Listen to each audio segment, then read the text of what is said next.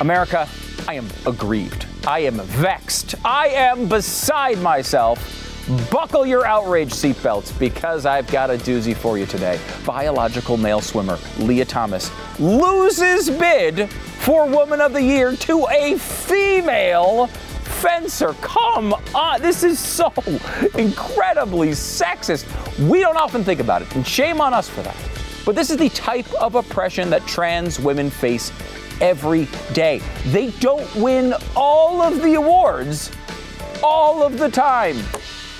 Truly disgusting. And this actual winner, this fencer, well, I just can't believe she had the nerve to even compete in this competition, let alone accept the winning title. She took the absolute easiest path possible to win Woman of the Year. She was born a woman. She's got female genitalia. That's almost cheating. I mean, talk about lazy. And it's not like the fencing world needs another female star. Remember, of course, Madonna, when she was in that James Bond movie. You, of course, remember that. And I think that's Rosamund Pike there, who is actually an attractive woman and not just a sentient bag of beef jerky being touched for the very first time. That's a totally different story. But if you ask me, it's time the female fencing world went the way of 007's Aston Martin in that movie, Die Another Day. It was invisible. Do you not remember that the car was invisible in that movie? I can't seem to forget that. But you may want to forget this, because Leah Thomas has had so much work to go so much farther than every other biological woman on the planet, to have the world handed to them on a silver vagina-shaped platter. It's not fair. Did anyone even stop to consider how difficult it is to pack one's female penis into those aerodynamic women's swimsuits? I don't think you have thought about that, and you may not want to think about it again. So sure, call Sylvia Binder Woman of the Year if you must, NCAA, but my vote will always be on the person who had to fight to overturn thousands of years of sovereign tradition just to compete. And remember this, every time Leah Thomas doesn't win an award, it's like a kick in the nuts to every woman in America. Stu Does America.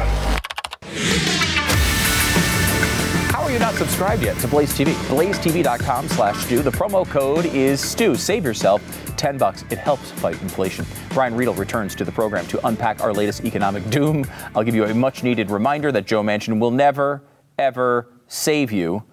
But we start by doing the recession. Wait a minute. What recession? I haven't heard of any recession. There's no recession going on right now. That's the way we're supposed to think right now. I want to show you a little bit of Joe Biden as he exited his speech today, his press conference, which resulted in precisely 0 questions from the press. Here he is just exiting stage left. That doesn't sound like a recession to me. Thank you very much.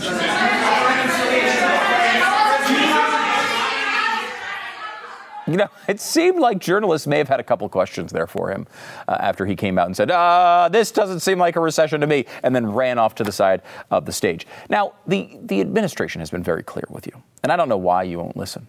You just don't seem to care about the truth. We are not in a recession. There's no recession coming. Everything is fine. No recession, no recession, no recession. Well, listen, watch. Listen. He's going to say it. Right now, we don't see a recession. Right now, we're not in a recession right now. Okay, we're not. This is not an economy that's in recession. Not only is a recession not inevitable, but I think that a lot of people are underestimating those strengths and the resilience of the American economy. We have a strong labor market, which you don't normally see in a recession. A recession is broad-based weakness in the economy. We're not seeing that now. In your view, is a recession in the United States inevitable? No. Typically, economists date a recession as being at least 2 quarters of negative growth and other factors, which we have not seen at all. The idea that 2 quarters of negative GDP growth is a technical definition of a recession is wrong. It's all wrong. I mean, one of the people was like, yeah, we haven't seen 2 quarters in a row. Well, that was last week. Things have changed a little bit. We are starting to see everybody try to navigate their way through these waters. They're not easy waters to navigate because we all know for a very long time, 2 quarters of negative GDP growth has been shorthand for a recession. No, it's not a technical definition. That's done in retrospect. So if you do only talk about the technical definition of a recession, you literally will never talk about a recession while it's going on, which is kind of a problem. CNN has done a lot of this. John Harwood, one of the reporters, has had one of their tweets come back to haunt them. Now, he's been retweeting all the excuses from the White House over and over and over again, parroting the line. This isn't a recession. It's not 2 quarters of negative GDP growth. What are you talking about? That's just, I don't even know what that is. He used to know what it was, though, when he tweeted this. By the way, it's not possible for a recession to only last 2 months. Recession equals economy shrinks for 2 quarters. Seems like he used to know that that was a fact. Of course, we are in that period now. We did get the confirmation finally. We kind of knew this was coming, not even because of the economic data, but because of the way the White House was acting. The quarter of economic data did come out today, and the GDP fell 0.9%. In the second quarter. This is the second straight decline, and a strong recession signal, says CNBC. Powell is still saying there's no recession right now, but anything is possible, and that's, of course, true, and we all know that. I don't know that it helps us all that much, but it is true. Anything is possible. But it does seem like a lot of the possibilities right now are negative. Things are not looking up at the moment, and people feel that. You look at the polling on this stuff, it's terrible. 60, 70, 80% of people saying, yeah, we're already in a recession, we're going the wrong direction, things are not going well. And even CNN is talking about this. CNN says, look, if it looks like a recession and quacks like a recession, well, guess what? It is one. I mean, I don't know. Did that mistakenly get posted at CNN.com? I don't know. Biden did come out, and I showed you a bit of that speech before. It was very incoherent. He was often stumbling over himself and having all sorts of problems. So let me just give you the text of it so you can kind of try to understand what he was talking about. A couple excerpts. Coming off last year's historic economic growth, which they continue to take this line, which is really annoying. Look, you're coming off of a shutdown. You're cherry picking these numbers. Yes, you've had growth from like zero, from this terrible negative time when people were dying and all the businesses were closed. Yes, the economy has grown since he took over, but that's the reason for it. Anyway, regaining all the private sector jobs lost during the pandemic crisis, it's no surprise that the economy is slowing down as the Federal Reserve acts to bring down inflation. But even as we face historic global challenges, we are on the right path, and we will come through this transition stronger and more secure. He sounds like the emperor. Our job market remains historically strong, with unemployment at 3.6% and more than 1 million jobs created in the second quarter alone. Consumer spending is continuing to grow. Earlier this week, I met with the chairman of SK Group from Korea, just one of the companies investing more than $200 billion in American manufacturing since I took office, powering a historic recovery in American manufacturing. My economic plan is focused on bringing inflation down without giving all the economic gains that we have made. Congress has an historic chance to do that by passing the CHIPS and Science Act and Inflation Reduction Act without delay. That's what they're calling the new spending bill, an Inflation Reduction Act. Is it true that the Inflation Reduction Act will help inflation? Will it help the economy? Will the CHIPS Act be this incredible boom? This is a $200 billion bill we're not even talking about, because $200 billion is like, it seems like chump change at this point. I wanted to bring in somebody who really knows this stuff frontwards and backwards. Brian Riedl is a guy, we've had him on before. He really knows the economy from every single direction. He knows the details of these bills, and he knows whether are these all excuses? Is there something legitimate kind of hiding behind the administration spin? We'll get into that with Brian Riedl next.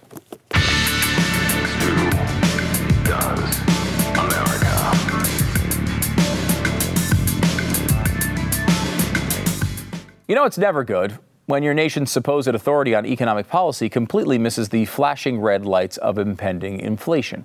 Now, Treasury Secretary Janet Yellen has finally admitted, quote, there have been unanticipated and large shocks to the economy that have boosted energy and food prices. Really have there.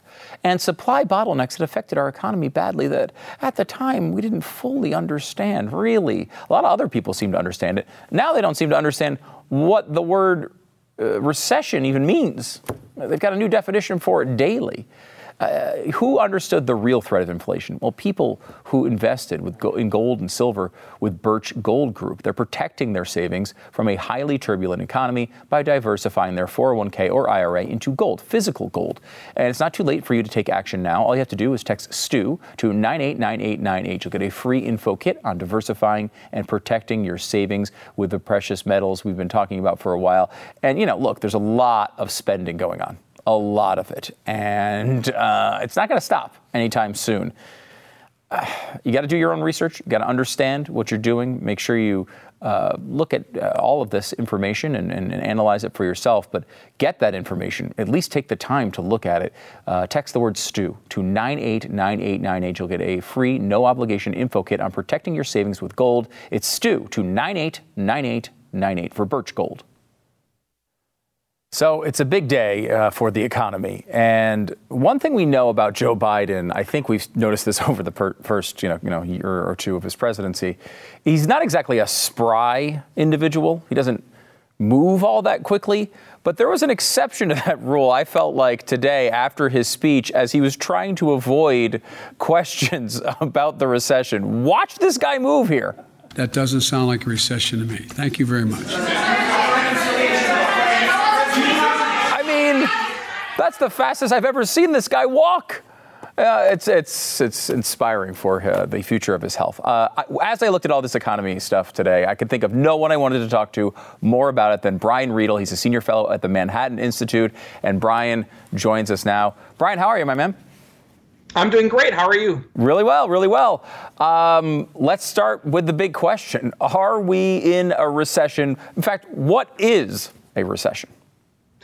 A recession is often colloquially known as when the economy shrinks for 2 consecutive quarters. By that standard, we are in a recession. The economy has shrank slightly for 2 consecutive quarters. However, the technical definition is determined by a group called the National Bureau of Economic Research. And they look more broadly at the economy, and they would probably say at this point that because jobs are growing and consumption is growing, that we're probably not technically in a recession yet, using their strict definition. And in the past, they have diverged from that whole two straight declining quarters guideline. So technically, we're probably not in a recession yet, but I would say we are probably going to be officially in a recession pretty soon because inflation is rising so fast, 9.1% annual rate, that the Federal Reserve is having to slam the brake on the economy so fast that the things that are holding up the economy, like jobs and consumption, those are going to start turning around pretty quickly too, probably. So really, whether or not we're technically in a recession, maybe, maybe not, but all signs point to we will be soon if we're not already. I had heard someone say, basically, maybe the right way to think about this is, yes, we've had 2 down quarters in a row, but maybe if we're using that standard, we should kind of give I think it was, I can't remember who said this, but give a mulligan essentially to that first quarter because it was some odd economic data that led to that one quarter. And if you kind of start thinking about it as this being the first quarter of a recession, that's really going to be the test. And all outlook, appears that we would have a recession either way, but it would just start now instead of 3 months ago. Does that seem sensible? Yeah, I mean, the declines in the 2 quarters are 0.4% and 0.2%. Those declines are small enough that when they do the future revisions to the GDP, they may actually end up in positive territory. That can happen in part because, let's say, they revise inflation to be slightly less, then the real growth would be revised slightly up, because the way they calculate real growth is you take the nominal growth, which is like 8%, and then you subtract inflation, which is like 9%, and that's how you end up negative. Well, if it turns out that inflation's a little bit lower, we might actually end up right now above water. Also, not to get too technical, but an alternative measure called gross domestic income is showing growth. Gross domestic product measures spending. Gross domestic income measures income. Well, economists will tell you income and spending in an economy should be equal. So if gross domestic income is rising, we might find out that gross domestic product actually slightly was rising. This is why the NBER usually waits a few months to figure out the data before classifying it. But I want to emphasize, whether or not we're technically in a recession really isn't the issue. The issue is the economy is in bad shape. Real wages in the past year have dropped by 3.6%. That means your wages are falling behind. Inflation has hammered people on fixed incomes by 9.1%. Families are really struggling. Whether we call it a recession or not is really almost a semantic issue. Yeah, and it seems like, too, people don't really care. Like, they are saying we're in a recession, which in some ways sort of makes it true. I mean, I know it doesn't make it true with the economic data, but certainly from a political standpoint, this is something that Biden has to deal with. And his approach so far is to just say everything is awesome, everything is cool if you're part of the team. And I don't know if that's going to work. I've been around long enough. I've seen a lot of recessions in my life. I remember, and the economy right now is worse than it was in past times, even when we classified it as a recession. I would say the economy is worse now than it was in the 1990-91 recession under Bush 1. It's worse now than it was in the 2000 recession. Even if the GDP growth hasn't been as serious of a decline as those, the 9.1 inflation rate brings us back to the Jimmy Carter 70s. The decline in wages right now of 3.6%, that is one of the worst we've had in the last 50 years. So again, whether we call it a recession or not, I would say the economy is in a worse shape for families now than it has been, even when there was no doubt that it was classified as a recession. Yeah, Brian, how much of that goes to uncertainty? Because, it's one thing to maybe not be able to get a job, and that's very, very difficult to deal with. There's a lot of things in the economy that can put pressure on families. But when you don't know how much stuff is going to cost in a week, in a month, in a year, it's impossible to plan. And so you're putting every family in this sort of state of chaotic uncertainty, and that is going to make it feel even worse than it is. Right, and this is why inflation can be a bigger problem than unemployment. When we're in a recession, unemployment might rise from 5% to 9%. So the number of people marginally hit in a recession, the number of people who lose their jobs who had been employed is about 4%. But when inflation happens, it hits 100%. Everybody's paying the price of inflation. Everybody's paying higher gas prices, higher food prices, higher electric bills. This hits 100% of the economy, not just the few percent who lose in a recession, lose their jobs in a recession. And furthermore, it hits other parts of the economy even harder. How would you like to be buying a house right now? Mortgage rates are rising so fast. Housing markets are basically freezing right now. The average mortgage on a median-priced home since last year has gone up from about $1,200 a month to $1,900 a month. Jeez. That is hitting families hard. It doesn't matter if you've just a marginal family who lost your job in a recession. That's hitting everybody looking for a new house. I mean, that's over 50% more in a payment. I mean, that's, families are not going to be able to bear that. So there's this sort of thing that the Biden administration has been doing, which is trying to spin this as really, really positive. We have incredible growth. 9 million jobs have been added. They throw all these stats out, and some of them sound good. Some of them sound really just, obviously, he's just cherry picking from the bottom of a pandemic. But is there something to their argument at all? Because it doesn't feel like previous recessions. If you look at this, you say the unemployment rate is low. You see some of these spending rates, consumption rates are not terrible.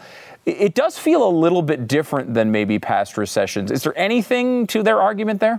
Well, I think it's different than past recessions, in part because unemployment is low. Right now, jobs are plentiful. There may not be good jobs. They may not be the jobs people want, but economists would say jobs are plentiful. But in part two, the economy is still being held up by consumption that came from the Great Recession. During the Great Recession, the Federal Reserve, the pandemic recession. During the pandemic recession, the Federal Reserve dumped $4.8 trillion of new spending into the economy, and Congress allocated trillions of dollars in new benefits. The typical family of four got $10,000 in tax rebates. Unemployment was paying much more than a typical job. Government was just throwing money around at everybody. Disposable income rose at an annualized rate $1.6 trillion higher than it would have been without the pandemic, just because the Fed and Congress was spraying money around. Well, the reason consumption is holding up right now is because families are spending down all of that money that was sprayed around by the Federal Reserve and Congress. We're kind of still on the sugar high of the congressional spending spree from the pandemic. And that's holding up the economy right now, albeit with 9% inflation. That's the other side effect of all that spending. The concern is, over time, families are going to spend down all those new savings. They're going to spend down all that buffer that they got during the pandemic.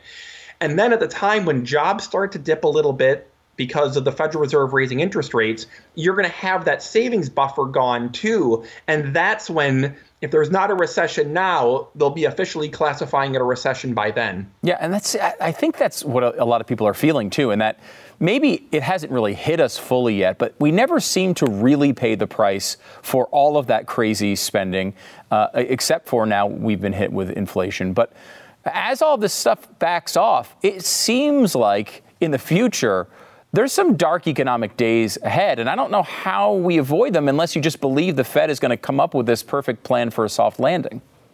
You know, the economy has been run by bubbles for a long time. In the late 1990s, we were held up by the stock market bubble, and then the stock market bubble burst. Then in the early 2000s, the economy was held up by a housing bubble, and that burst.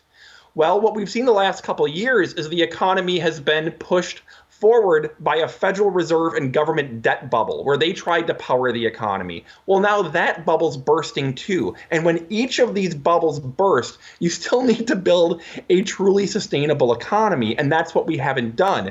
And in terms of the bad situation we're in now, Congress gets a lot of the blame here because they could reduce inflation in a pro-growth way, stop the government spending, open up oil and gas, repeal tariffs, repeal ethanol mandates, repeal some of the new regulations against infrastructure.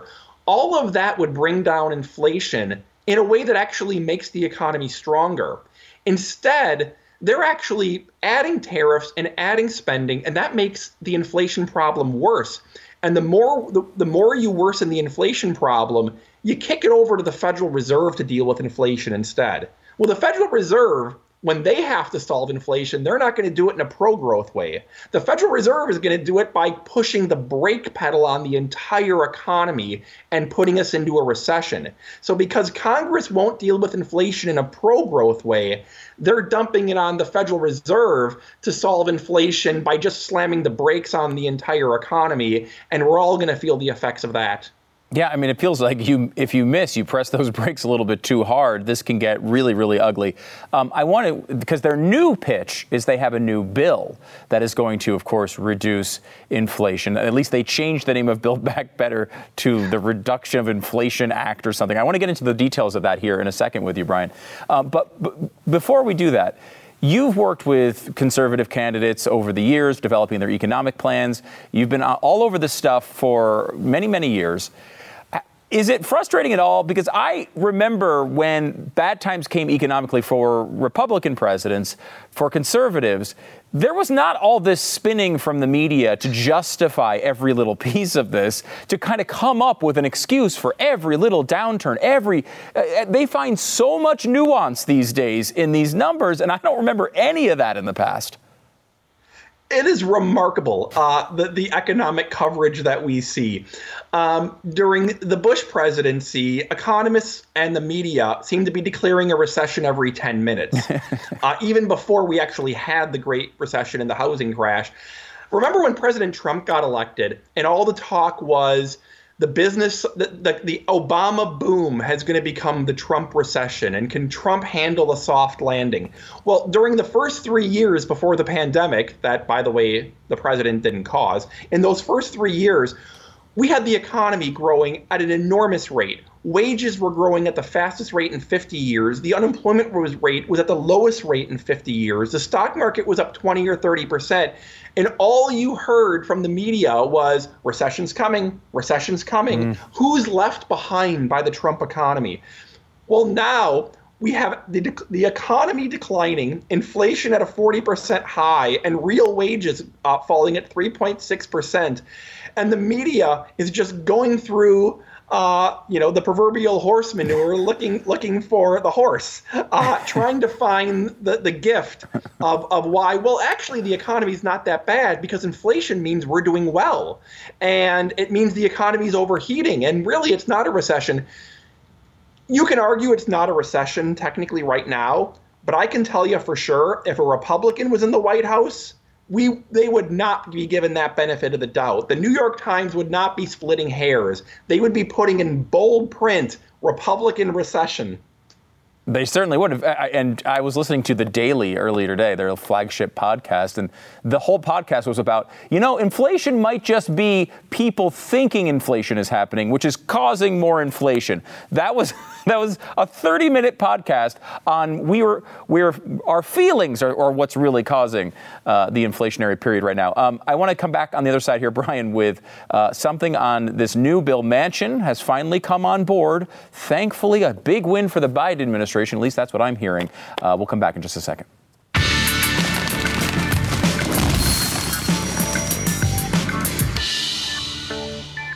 Well, as you just heard Brian talking about, the housing market has been crazy over the past couple of years. I don't remember ever seeing a housing market that has gone up so far, so fast. And now that rates are going up, might be changing. The dynamics of this market, they really do change fast, and you better be on top of it if you're buying or selling a home. And that's why you need the best real estate agent in your area. How do you find that person? You don't find that person under someone sleeping on a bench. You don't find that person on a random ad. You don't find that person by clicking under the house you want on Zillow. You need to go to find a place where these people have been screened, where you can find the best agent in your area. And that's realestateagentsitrust.com. Realestateagentsitrust.com. Just give them a bit of basic information. They'll help walk you through the entire process and get the best agent in your town. It's realestateagentsitrust.com, realestateagentsitrust.com. We're back with Brian Riedl. He's a senior fellow at the Manhattan Institute. And we today, I guess, had the revenge of Build Back Better. The Joe Manchin apparently approved project now, which is, this is what Manchin does. He acts like he's putting up a big fight, and then usually at the last minute he comes along for at least a good chunk of what we were fearing when it comes to Build Back Better. This bill is smaller, I guess, in number, but there's two parts of it, right? There's the spending part, Brian, lots of tax credits, lots of spending, and then on the other side, there's also a tax component. Can we start with the spending side? Is this mainly just a bunch of green giveaways? Yes. Well, first, in terms of the overall cost, the spending is about $400 to $500 billion, which makes it one of the biggest spending increases in decades. But it's a lot less than the $5 trillion over the decade we were warned about last fall. And so we're in such a crazy budget world that $400 billion almost feels like a victory in some ways because it's less than 1/12 of the way they were going to do it earlier. It's still bad, but it could have been worse. It starts out with about $400 billion in green giveaways. A lot of it is just corporate welfare. It's giveaways to green companies. It's more Solyndras, which we're going to see, which is the time under President Obama when they were giving loan guarantees to politically connected companies. We'll see if it provides the climate benefit we've promised. There's also about $100 billion in Obamacare subsidies that are set to expire in 3 years. And if you actually think Congress is going to let that spending expire in 3 years, there's a bridge I want to sell you. So it's about $500 billion in the same old. Yeah, because it's interesting because, they're still trying these tricks. I mean, one of the big things that Manchin said he was opposed to were these tricks where it's only 3 years of spending, but we all know it's going to last the whole decade. And then the package comes out. We see that is in there. Manchin also said he wanted to see the next month's inflation numbers. I don't know exactly why that would matter on a 10-year bill, but he wanted to see that as well. He didn't wait for those numbers. I mean, it just seems like, I see some of the stuff with Medicare, putting a cap on spending on prescriptions. There's a couple of different things in there as far as health care as well. How damaging are those particular provisions? Well, the Medicare prescription portion would have essentially it would give the Department of Health and Human Services the power to set drug prices rather than the market. And it's frustrating because Medicare D is actually came in with prescription drugs using a market-based method that came in significantly lower than projected. Market forces have actually cost the program and cost seniors much less than projected. And what the Congressional Budget Office says is if Congress regulates the price of drugs, we are going to get fewer drugs approved every year. It's going to stifle innovation, and there will be a significant number of medications that do not get approved and never get developed and never make it because Congress has basically starved the funding. And so I get the support for a lot of people for Medicare price controls because it sounds like it's something that's going to save seniors. It may not save them very much, and it is going to lead to fewer drugs coming to the market. I mean, price controls never work, do they? I mean, is there an example of price controls ending in success? Not really, and this is it's going to stifle markets. It's going to make some people happy, but we're going to see this. I mean, the reason the United States produces so many more new medications than Europe is Europe regulates the heck out of this stuff, and then they actually freeload off our innovation. Well, if we basically put a stop to the innovation in America, then there's really going to be no place for the new medications to be produced. And when you think of all the important illnesses out there, cancer, it's really frustrating that we're going to be limiting innovation. Everyone hates big pharmaceutical companies until the moment they need the big pharmaceutical companies, and then they're all on board all of a sudden. And I will say, this is sort of off the topic of the bill, but this is it's so disingenuous here. They constantly are talking about how we need to be helping other countries and assisting other countries, especially third world countries that don't have the sort of finances that we do. And then they want to restrict the innovation of the companies here. They want us to be paying a lot less to these companies. I mean, we've been footing the bill for the development and the ease of production of these medications that now cure people all over the world. And the Democrats, who are supposedly the humanitarians out there, want to stop it. I pull my hair out when people talk about how, Europe pays less for prescription drugs and they have full access. The reason they have full access without paying for it as much is because they're freeloading off America. We invest the money to create the drugs and develop the drugs, and then once they come to market, they just kind of freeload off that innovation without having made the investment in the first place. And so this is a way in which, I hate to put it this way, but it's been American generosity. Americans have been paying for the generosity for other countries. Other countries, instead of paying for their own innovation, have freeloaded off us. And so I guess what America has decided through this legislation is no one's going to create the drugs anymore. Sounds like a great solution. If that's not the left's solutions on so many different things. If we all suck, we'll be equal, and that'll be great. Let me talk to you about the cost part of this bill, not the cost, the actual tax hikes here on this bill, because this is something that's not getting a lot of attention. I mean, everybody on the conservative side, I think, is just saying, look at all this money we're spending, and we're spending it on things that aren't particularly valuable. But there's also a cost element or a tax element here. One of the stats that Joe Biden throws out all the time, he says, 55 companies and the Forbes, whatever it is, 500 or whatever he's always talking about. I can't remember the stat exactly. Don't pay any taxes. And if you look at that, number in depth, first of all, is that even true? And second of all, what is Biden going to do to stop it? It's what ends up happening is some of these Fortune 500 companies in 1 year will not have a full income tax or will not have a full corporate tax liability for a given year, but they may have had a huge tax the previous year or a large tax the following year. If you look over the 5 or 10 year period, that's not really the case that these companies are really getting out of it. But the companies that are paying less in taxes, it's mainly because Congress gave them tax preferences to do so. Mainly, we have tax preferences to encourage business investment in new capital and business R&D. If you invest a lot in new plants and equipment and you invest in R&D, you get to write that off. And to the extent that a lot of companies aren't paying taxes for a given year, it's because they're loading up on the capital investment in the R&D that Congress encouraged them to do because it's good for the economy. What Biden is doing is saying we're going to give a minimum tax, which essentially takes away these tax preferences. We're essentially going to tax the R&D and we're going to tax the innovation. Here's the crazy part of it. Congress yesterday passed a semiconductor bill to subsidize the semiconductors R&D and investment. This bill gives big subsidies to green energy, green investment, and green R&D.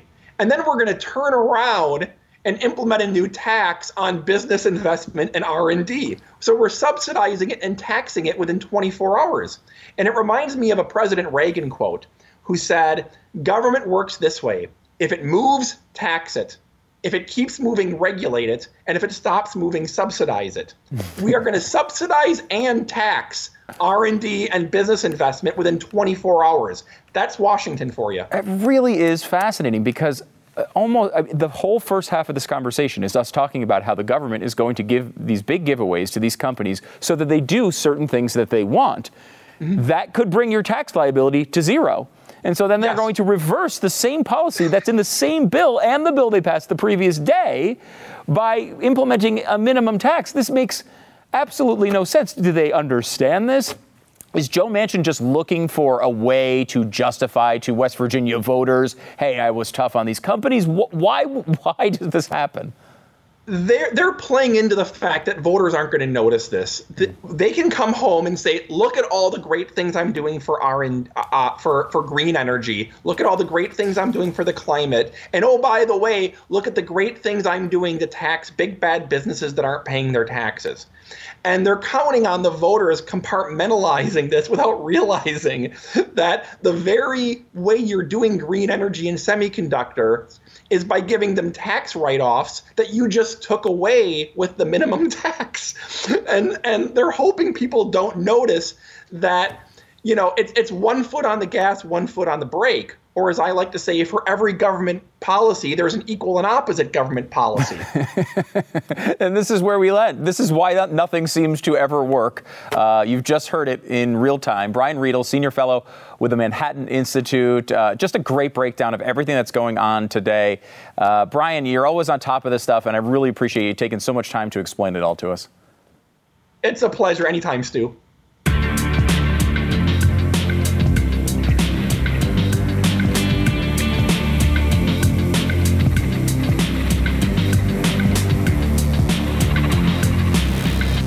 I've been watching the comings and goings of the Supreme Court over the past year or so. You can't say enough about First Liberty Institute. First Liberty Institute has been at the center of all of these battles when you're talking about religious freedom. When they were trying to shut down churches during COVID, they were there. When a coach wasn't allowed to pray on the 50-yard line by himself after a high school football game, they were there. They were there with the Maine case as well.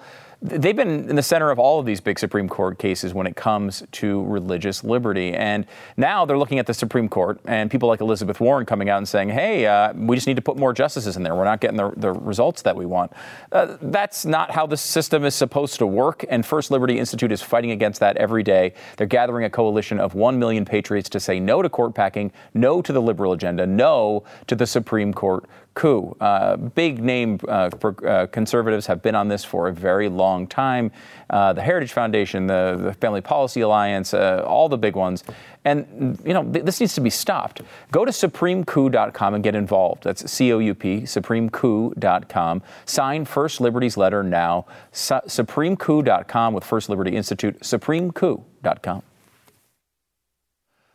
Chicago Mayor Lightfoot has a heavy foot. Very, very sad. She's apparently been blowing red lights and speeding all over the place and not paying any of the tickets, which is so perfect, isn't it? It's just so perfect. This is exactly who she is. She's doing the same stuff in COVID. Oh, we have all these restrictions. Not for me, obviously, but for you. You have to stay behind the red lights when you have to stop right on the line. You can't go more than 1 mile an hour over the speed limit. But for her, she's like the Gavin Newsom of Chicago. She gets to do whatever the hell she wants, and you get to deal with these restrictions. You peasants get used to it. This is the left's way and the way it goes. By the way, we have a new edition of one of our favorite segments, Biden's newest low, because every day we can come up with another story of Biden's new low that he's set for the day. And his newest low is a new poll talking, this is from CNN, by the way, hardly a right-wing outlet. They have found that 75% of Democratic voters do not want Joe Biden to be the nominee next time. This is incomprehensible. This is not supposed to happen. Now, a lot of these people say, yes, I'll still vote for Biden if he's the nominee against Trump or some other Republican. They're not leaving the Democratic Party forever, at least at this point. They just don't want this guy to run again. So who do they want? Who's the bench here? You ready for this list of just complete trash? Are you ready for it? Wow. Number one on the list is, yeah, you guessed it, Veep Thoughts herself, Kamala Harris. 31% of Democratic voters said they would prefer Harris if Biden does not run. Second place, Gavin Newsom. 17% said Newsom. Then Bernie Sanders, who's actually, is he older than Biden? 13%. Then Pete Buttigieg, 10%. And then AOC, Gretchen Whitmer, and J.B. Pritzker, he's the Illinois governor, and he's getting a lot of press just because he's really rich. They all got less than 10%. This is not good if you happen to be Joe Biden or maybe depending on Joe Biden for your employment. Everyone's going to be running. They're all just rats scurrying off the edge of a sinking ship right now. It's going to be funny to see it happen, and we'll have the popcorn here to check it all out.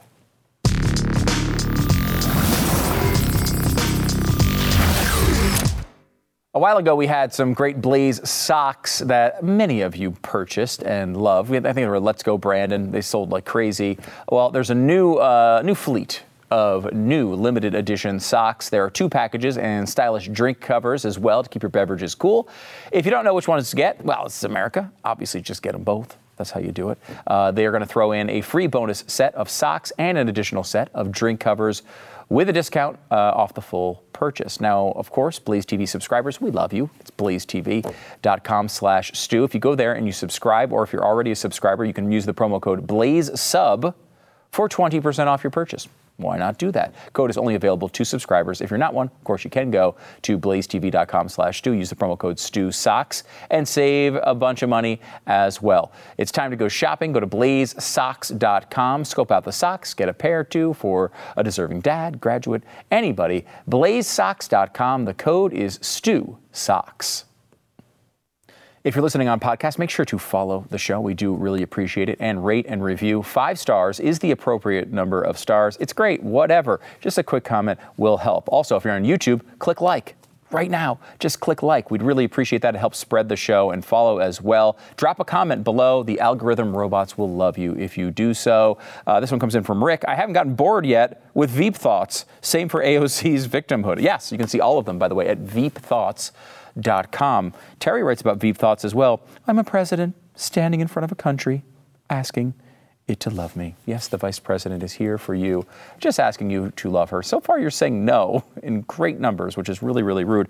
Chris asks, what do you actually eat at Taco Bell if you're a vegetarian? You know, you can eat lots of stuff at Taco Bell if you're a vegetarian. A lot of people confuse vegetarianism with being healthy. I'm able to totally disprove that stereotype. I'm pretty great.